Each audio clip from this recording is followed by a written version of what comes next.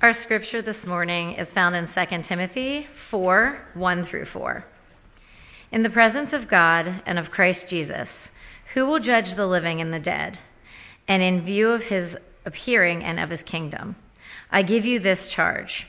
Preach the word, be prepared in season and out of season, correct, rebuke, and encourage, with great patience and careful instruction. For the time will come when men will not put up with sound doctrine. Instead, to suit their own desires, they will gather around them a great number of teachers, and to say what their itching ears want to hear. They will turn their ears away from the truth and turn aside to myths.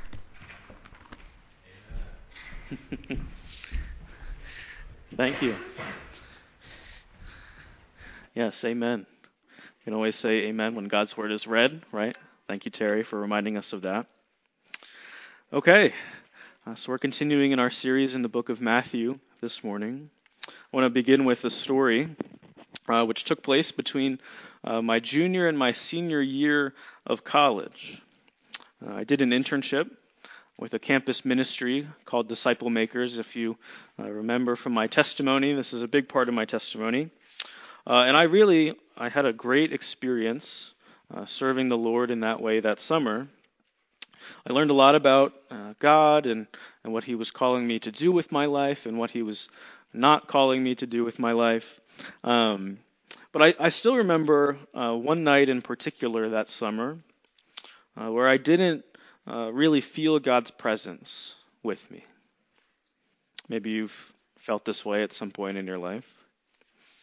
I was serving God that summer. I was volunteering with the ministry, and the ministry I had opportunities to share the gospel with college kids, on college campuses, and it was a spiritual high for me, right? And it should have been that.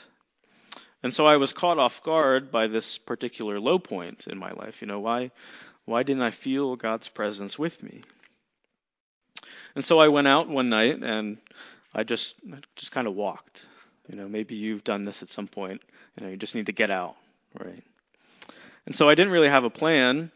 I didn't know where I was going. I just went. And I was hoping that as I walked, as I talked with God and as I listened, that he would reveal something about what was going on to me. And so here's what God said to me while I was on that walk. Nothing. You might have thought that this story was coming to like a big revelation. I heard an audible voice. I didn't hear anything from God as I walked. I did a lot of talking, but I also did a lot of listening. So it's not that I wasn't listening for God's voice. I was. And so, maybe you've had an experience like this as well, right? You've been seeking God, you've been trying to hear his voice, and you're seeking him in an honest way, and you just didn't get an answer. You've been wondering why. So as I reflect on that night, I've actually come to realize that God not answering me is probably the best thing that he could have done for me. And so we'll get to that point in the sermon. So let me pray for us this morning, and then we'll take a look at our passages in the book of Matthew. Father, this morning we're reminded of your love for us. We're reminded that you care for us. We thank you that you've given us our personal stories, each and every one of us. We thank you for your word, that you revealed to us your heart for us in your word. So we pray that you would speak to us through your word this morning. As we continue to pour into your word through this series in the book of Matthew, may we see your son Jesus for who he truly is and what he wants from us. So may you speak through me this morning in Jesus' name. Amen. So turn with me in your Bibles to the book of Matthew, chapter 26. That's where we started off last week. If you don't have a Bible, there should be one in the pew in front of you. And so today, in Matthew chapter 26, We'll be looking at verses 36 through 75, which is a lot. That's almost 40 verses. So there's a lot of material to cover, and we'll move through it kind of quickly. But there's a lot here, and so my challenge to you this coming week will be to look back through these things, because I can't cover everything in these 40 verses in this sermon. All right, so today's passage is split up into 4 parts. Since it's so long, we have 4 parts this morning, and I'm breaking from my usual 3. You can think of these as 3 points or 3 lessons to be learned from this sermon. We'll talk about Jesus, the overwhelmed one, in verses 36 through 45, or through 36 through 46. Jesus, the betrayed one, in verses 47 through 56. Jesus, the accused one, in verses 57 through 68. And then finally, Jesus, the disowned one, verses 69 through 75. You can see those on the outline in your bulletin if you have one. Let me open us by reading that first section, Matthew 26, 36 through 46 for us. Then Jesus went with his disciples to a place called Gethsemane. He said to them, "Sit here while I go over there and pray." He took Peter and the 2 sons of Zebedee along with him, and he began to be sorrowful and troubled. Then he said to them, "My soul is overwhelmed with sorrow to the point of death. Stay here and keep watch with me." Going a little farther, he fell with his face to the ground and prayed, "My Father, if it is possible, may this cup be taken from me. Yet not as I will, but as you will." Then he returned to his disciples and found them sleeping. "Couldn't you men keep watch with me for 1 hour?" he asked Peter. "Watch and pray so that you will not fall into temptation. The spirit is willing, but the flesh is weak." He went away a second time and prayed, "My Father, if it is not possible for this cup to be taken away unless I drink it, may your will be done." When he came back, he again found them sleeping, because their eyes were heavy. So he left them and went away once more and prayed the 3rd time, saying the same thing. Then he returned to the disciples and said to them, "Are you still sleeping and resting? Look, the hour has come, and the Son of Man is delivered into the hands of sinners. Rise, let us go. Here comes my betrayer." I'll stop reading for us there. And so this is, the one time in preaching where you have a really good visual representation of what's going on. We have this wonderful painting behind me. And this is the Garden of Gethsemane. This is Jesus praying here in this passage. And so the story picks up here. If you were with us last week, you remember we've been leading up to Jesus' death. And so this happens right after Jesus has told his disciples that they will deny him. And so he goes with them, with his disciples, to a place called the Garden of Gethsemane. And he tells them to stay where they are, but he takes 3 of them, the inner circle, Peter, James, and John, with him while he goes away to pray. And it's not really an unusual thing for Jesus to do, right? He's done this throughout his ministry. Sometimes he'll go alone to pray. Sometimes he'll take some of his disciples with him to pray. But this time, why doesn't Jesus go alone to pray these prayers? I think Jesus, he wants his friends, his disciples, to be with him in his time of trouble. Jesus is going through something difficult. He wants his friends to be with him so that they can bring comfort to him, right? He doesn't want to be alone in his time of suffering. And so this is why when he returns and he sees that his disciples have fallen asleep, he begins to be upset with them. But Jesus also wants his disciples to witness what is going to happen to him. If Jesus is going to be arrested, then he wants his disciples there to witness him being arrested, and so they can go and tell others what has happened to him. But the words that Jesus uses here to describe how he is feeling are significant. He says, "My soul is overwhelmed with sorrow to the point of death." He's saying, And this is me paraphrasing. I'm so sad that I feel like I'm going to die. The weight of what Jesus is about to go through, what he's about to do, is weighing on him. It's literally breaking his heart. Jesus' description of his emotional state then leads us into the words that he prays. First, he prays, "My Father, if it is possible, may this cup be taken from me, yet not as I will, but as you will." Jesus knows what is going to happen to him. He knows that this must happen to him, but he still asks God to take it away from him. He's asking this because of that emotional weight that he feels, right? It doesn't feel good for Jesus to feel this way, so he asks God to relieve him of that. See, often this is the part that we miss about Jesus' suffering, right? Jesus suffered physically on the cross, right? When Jesus was whipped, he suffered physically, but Jesus also underwent immense emotional suffering as well. And so he closes his first prayer by submitting to God's will and not to his own.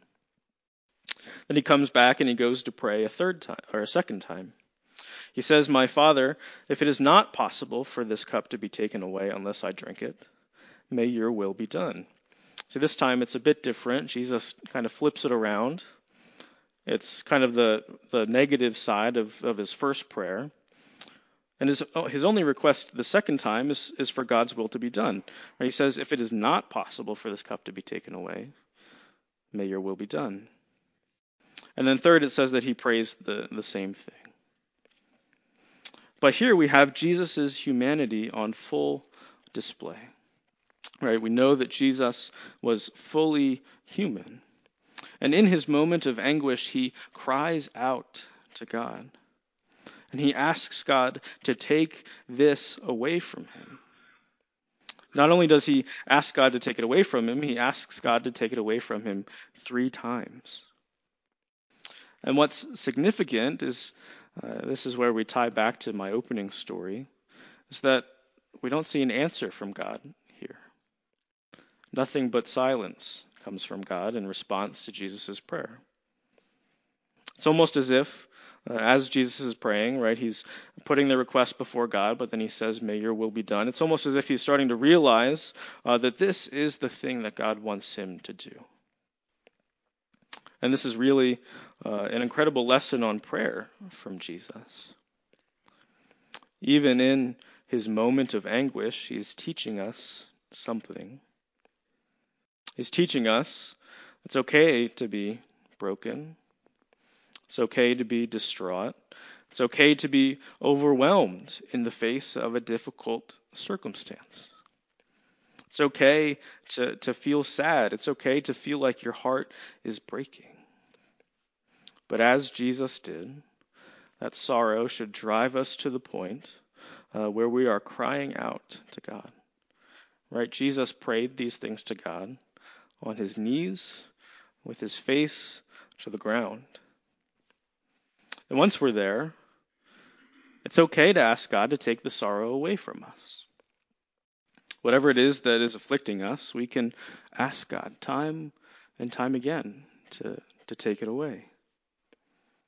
But we always have to end our prayers with this line from Jesus. "Yet not as I will, but as you will." Because we need to realize that God might not answer our prayers. God didn't answer Jesus' prayer here. But that doesn't mean that God doesn't always have what's best for us in mind.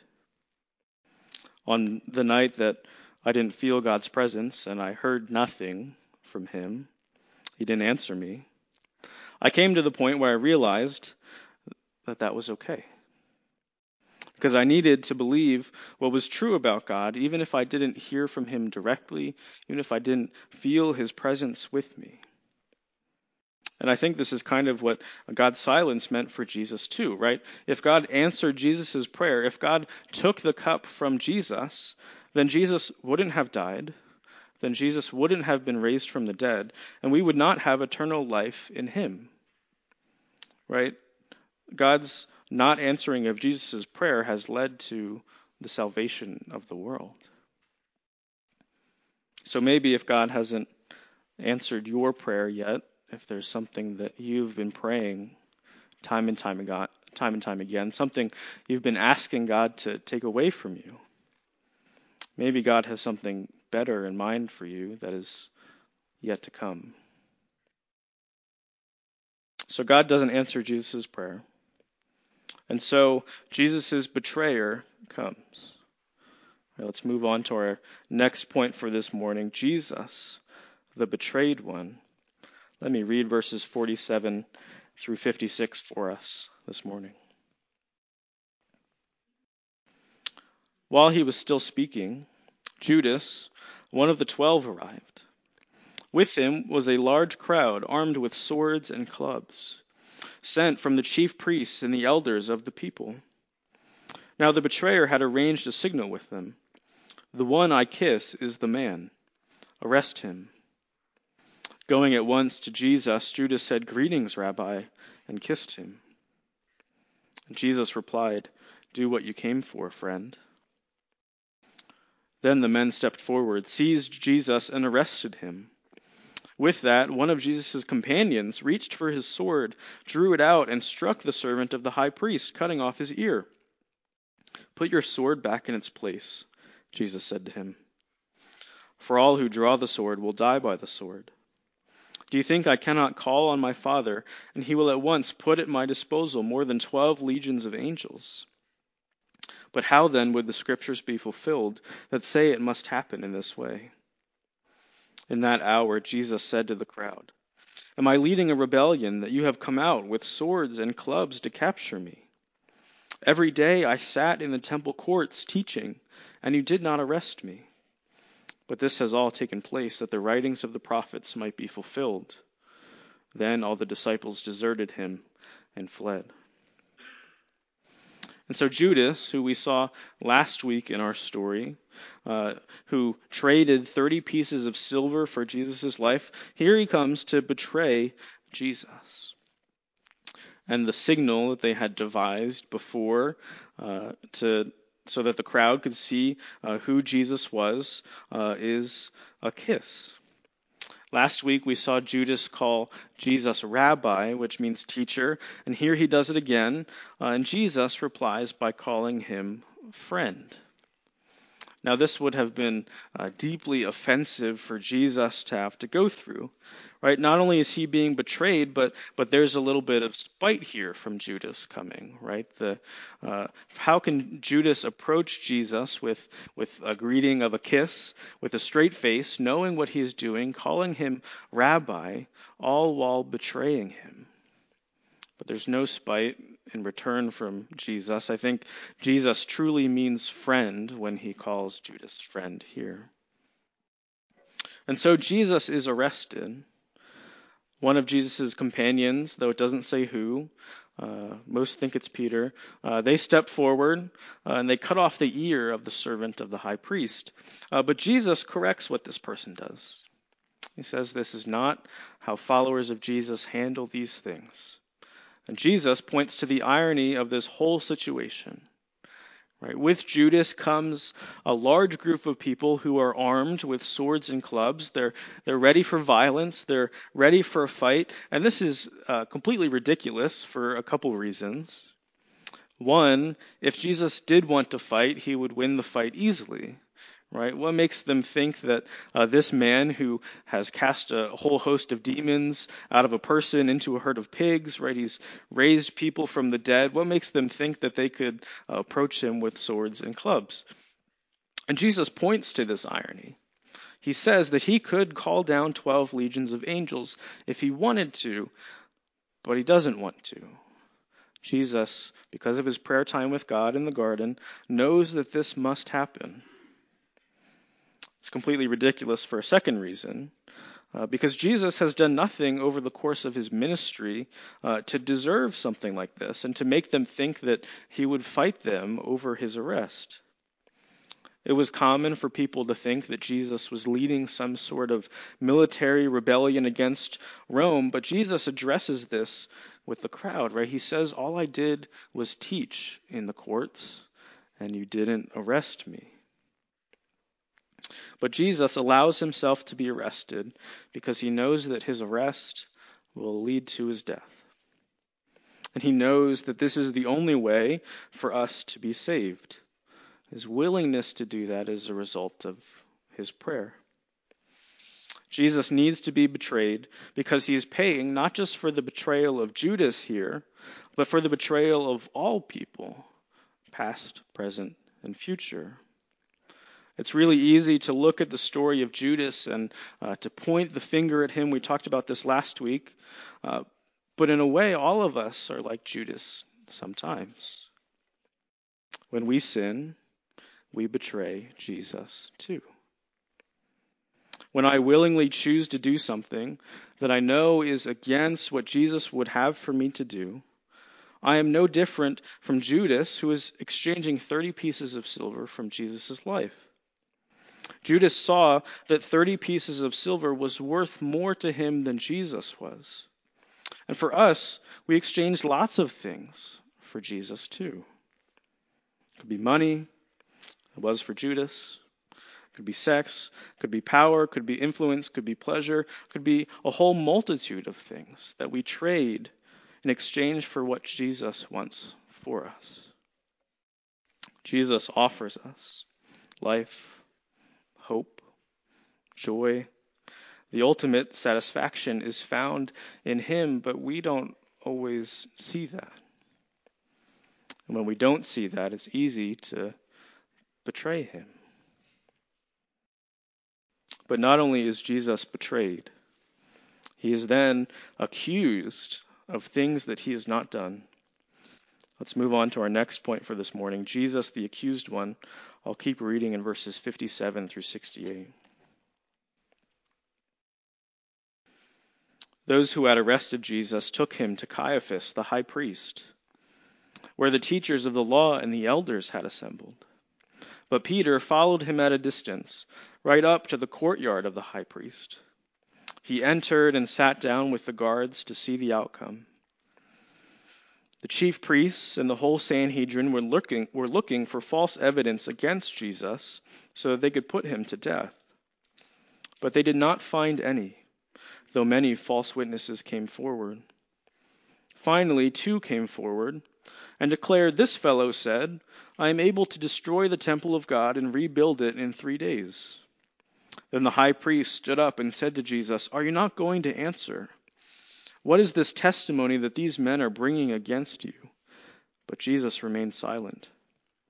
The high priest said to him, "I charge you under oath by the living God. Tell us if you are the Messiah, the Son of God." "You have said so," Jesus replied. "But I say to all of you, from now on you will see the Son of Man sitting at the right hand of the Mighty One and coming on the clouds of heaven." Then the high priest tore his clothes and said, "He has spoken blasphemy. Why do we need any more witnesses? Look, now you have heard the blasphemy. What do you think?" "He is worthy of death," they answered. Then they spit in his face and struck him with their fists. Others slapped him and said, "Prophesy to us, Messiah. Who hit you?" So now that Jesus has been arrested, he goes to stand trial before the Jewish leaders, which is called the Sanhedrin, and before Caiaphas, the high priest. And they begin to look for evidence against Jesus because they want him dead, and many come. They give false witness, it says, but they can't find anything against him because there isn't anything. Jesus knows that. They know that, but they want to kill him anyway. And so finally, 2 people come forward, and they remind the Jewish leaders of what Jesus said when he cleansed the temple, and we find that story in the book of John, chapter 2. It says this: "When it was almost time for the Jewish Passover, Jesus went up to Jerusalem. In the temple courts he found people selling cattle, sheep, and doves, and others sitting at tables exchanging money. So he made a whip out of cords and drove them all from the temple courts, both sheep and cattle. He scattered the coins of the money changers and overturned their tables. To those who sold doves, he said, "Get these out of here. Stop turning my Father's house into a market." His disciples remembered that it is written, "Zeal for your house will consume me." The Jews responded to him, "What sign can you show us to prove your authority to do all of this?" Jesus answered them, "Destroy this temple, and I will raise it again in 3 days." So Jesus, he did say this, but he was talking about himself, not about the Jewish temple. He was actually pointing to what is going on here in this trial. And so Caiaphas, he wants Jesus to respond to this accusation so that he can trap him, but Jesus doesn't respond. So Caiaphas wants Jesus to claim what Caiaphas already knows Jesus has said about himself. He says, "Tell us you are the Messiah, the Son of God." And Jesus, he doesn't necessarily say it, though he does say it. He says, "You have said so." Then Jesus quotes from Daniel chapter 7, verses 13 through 14. "In my vision at night I looked, and there before me was one like a son of man, coming with the clouds of heaven. He approached the Ancient of Days and was led into his presence. He was given authority, glory, and sovereign power. All nations and peoples of every language worshipped him.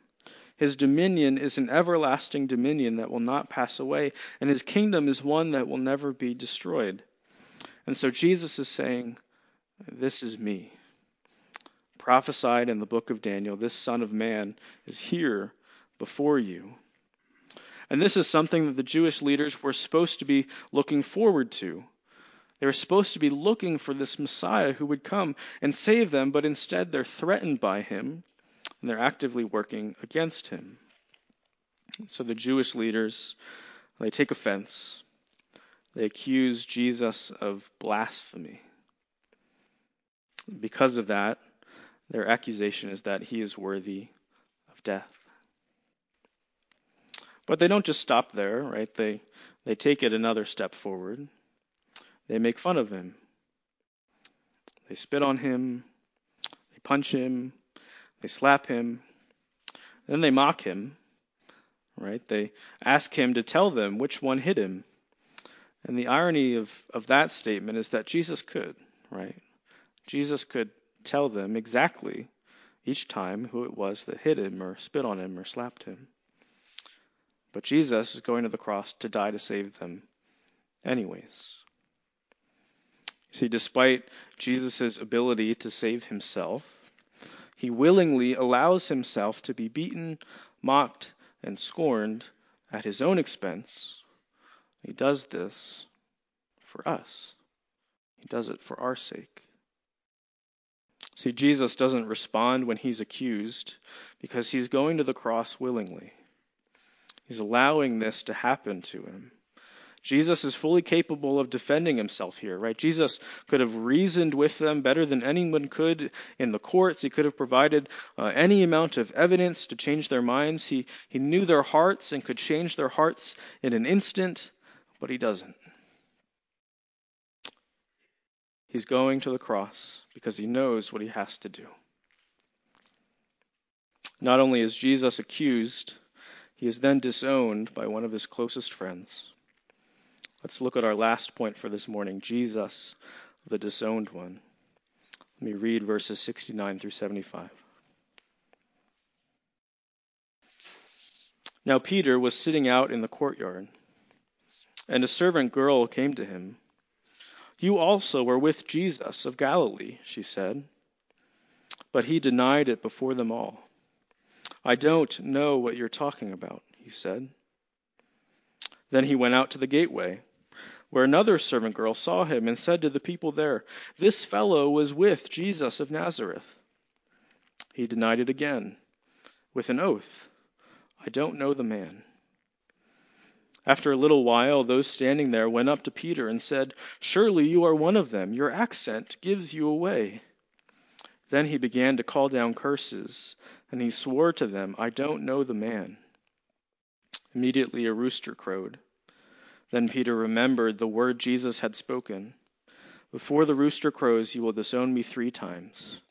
He went outside and wept bitterly.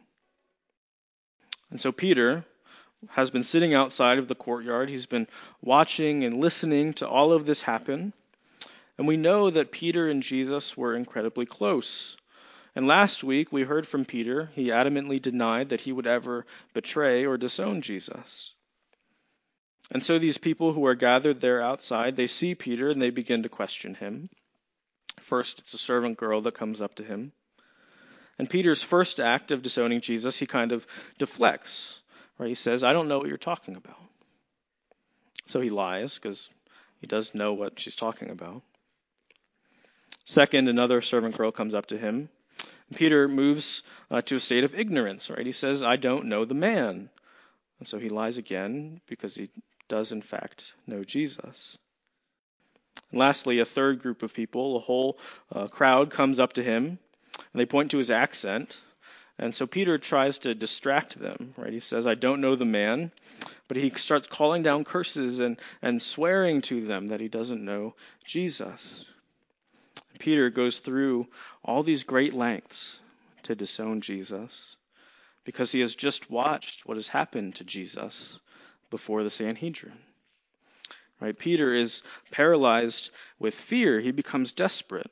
And if Jesus has just been arrested and killed, then the next logical step is for these people to come after Jesus' followers. And Peter, at this point, he's not willing to bear the cup that Jesus has to bear, right? The cup that Jesus talked about in the garden. So he disowns Jesus.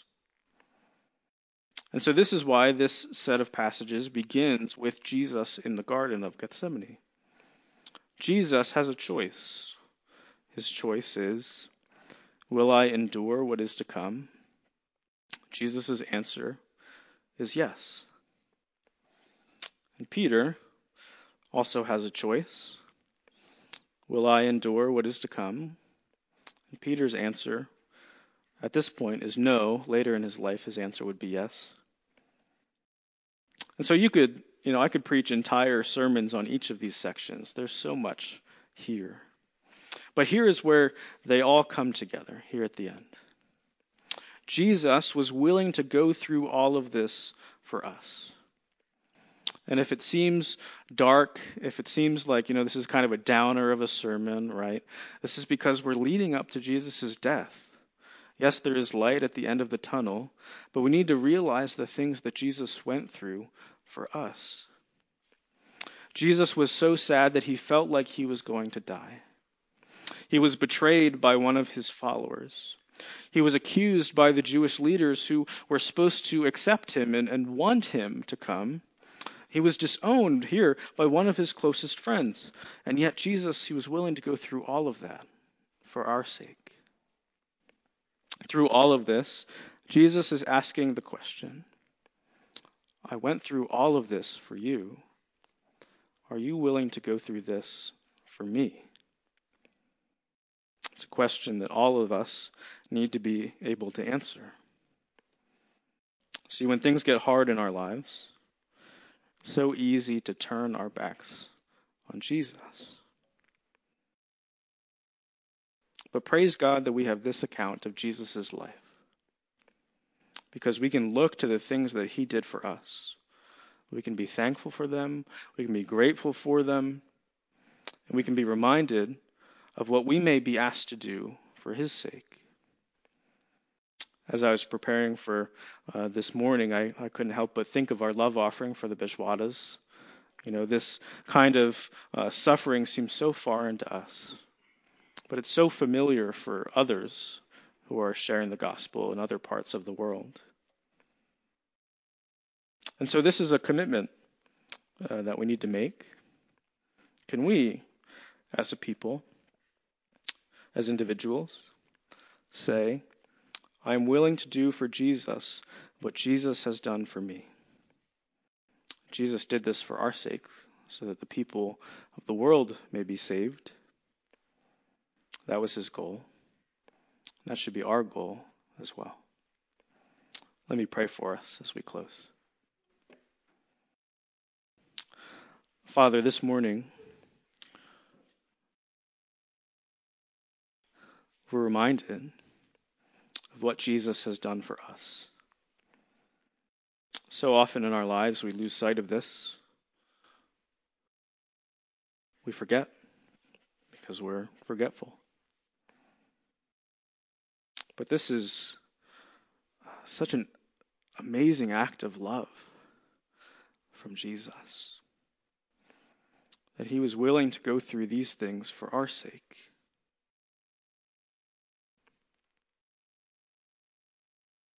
He did it because he loved us. He still loves us. So our challenge is to be grateful for these things, but also to remind other people of their Savior, of what Jesus did for them. And God, as Jesus did, may we go to you in our times of suffering, in our times of need. May we know that we're never alone in our times of trouble. May we know that Jesus can relate to us if we suffer. God, may we never lose sight of this. May we never lose sight of what Jesus has done for us. It's in his name that we pray. Amen.